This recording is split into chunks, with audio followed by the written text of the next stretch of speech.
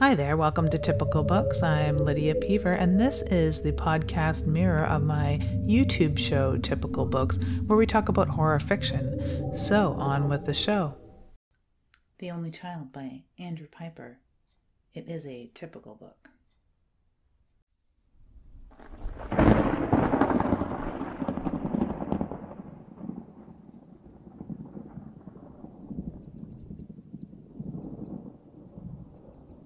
Hi there. Today on Typical Books, we're going to be talking about The Only Child by Andrew Piper.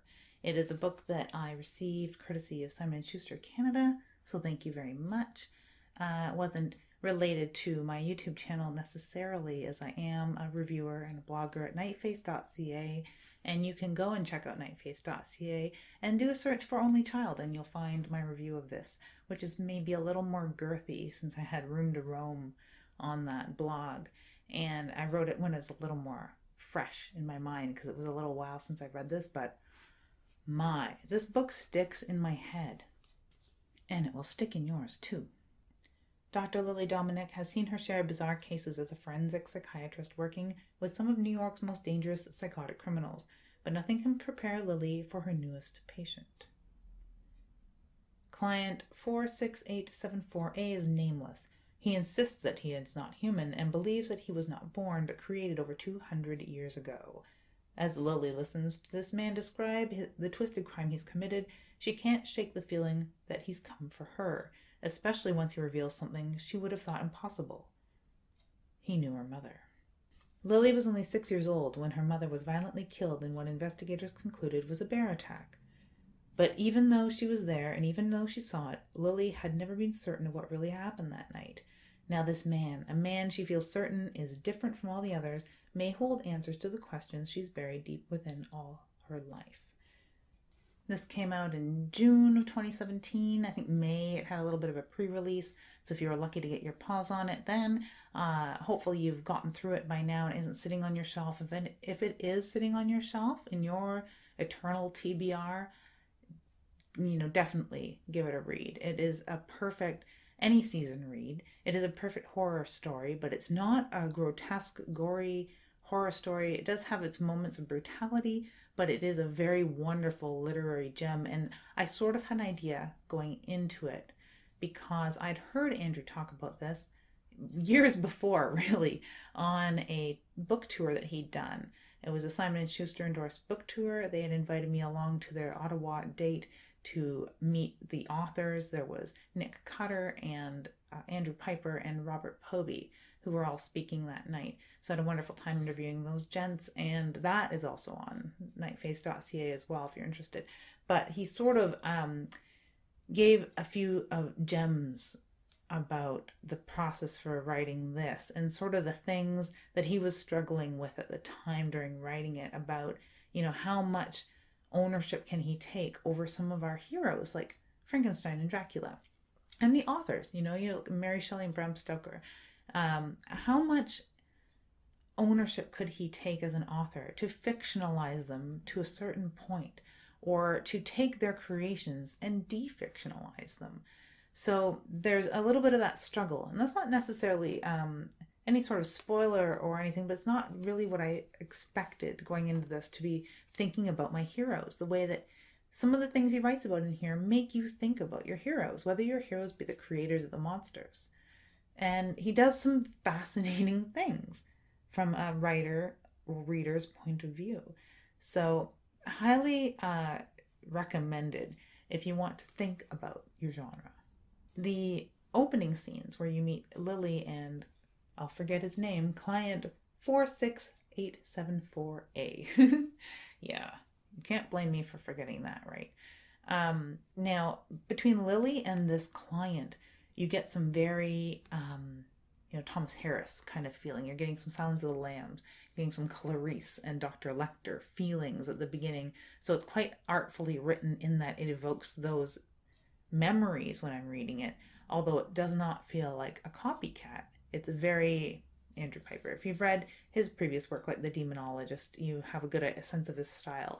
It's sort of like a light literary. He's a very eloquent writer. He's a very poetic writer a lot of the time, but he's an extremely modern writer at the same I believe that it just has to do with his Canadianness, right? I'm going to tout the polite and eloquent Canadians because he certainly is a Canadian author, much like myself. So, although wildly successful and far more prolific and just better at it. So, I'd have to say that you can see a lot of influence coming from that. And there's a lot of like northern wilds of Canada, things going on in this, even though it does take place at several locations in large cities and overseas and in Europe. And like he does travel quite a bit, but it doesn't feel like you're being dragged around the globe like it would in a Race for Time thriller. I wouldn't say it has thriller elements, but that aspect of it, that global travel part, can be a little thrilling. The thrilling stuff for me is when he's digging back into Lily's past. And I, being a genealogy fan, being a literary and not necessarily historical fiction fan, but I do like certain elements of history being in my horror specifically.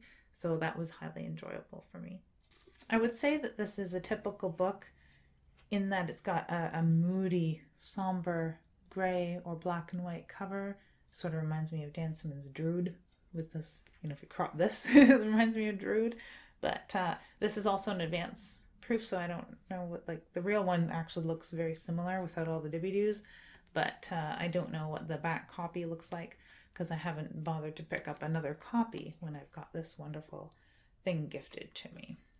Yeah, really highly digestible, very rich for a simple tale.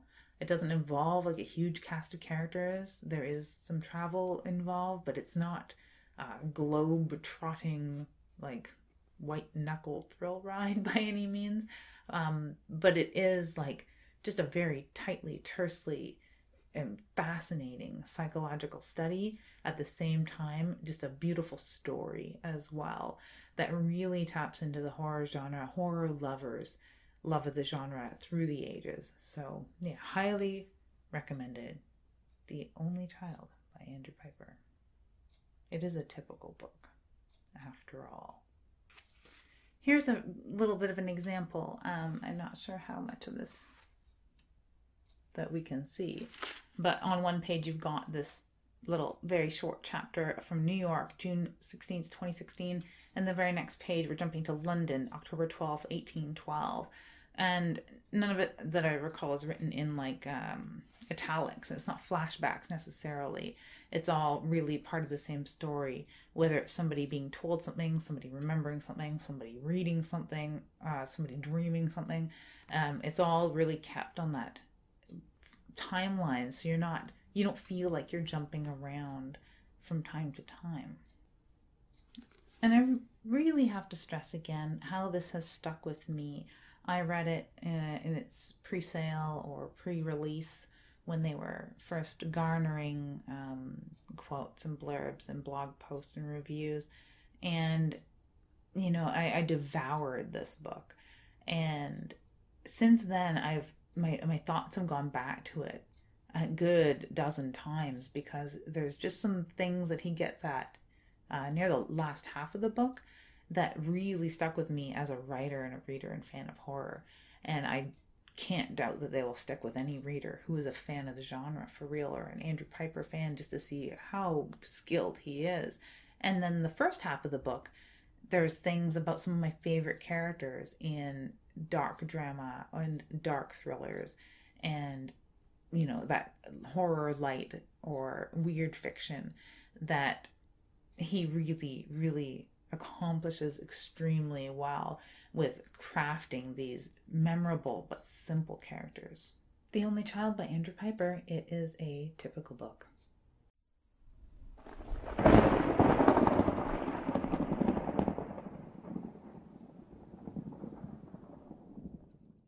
What if your father wasn't who you thought he was? What if you carried secrets within your blood? If you are looking for something new to read, some insight or reviews of horror you have read, or even talk from a writer's perspective, I hope you enjoy this little show. Feel free to check out the YouTube version by searching Typical Books, or visit me at lydiapever.ca. Thank you, and have a dark, devious day.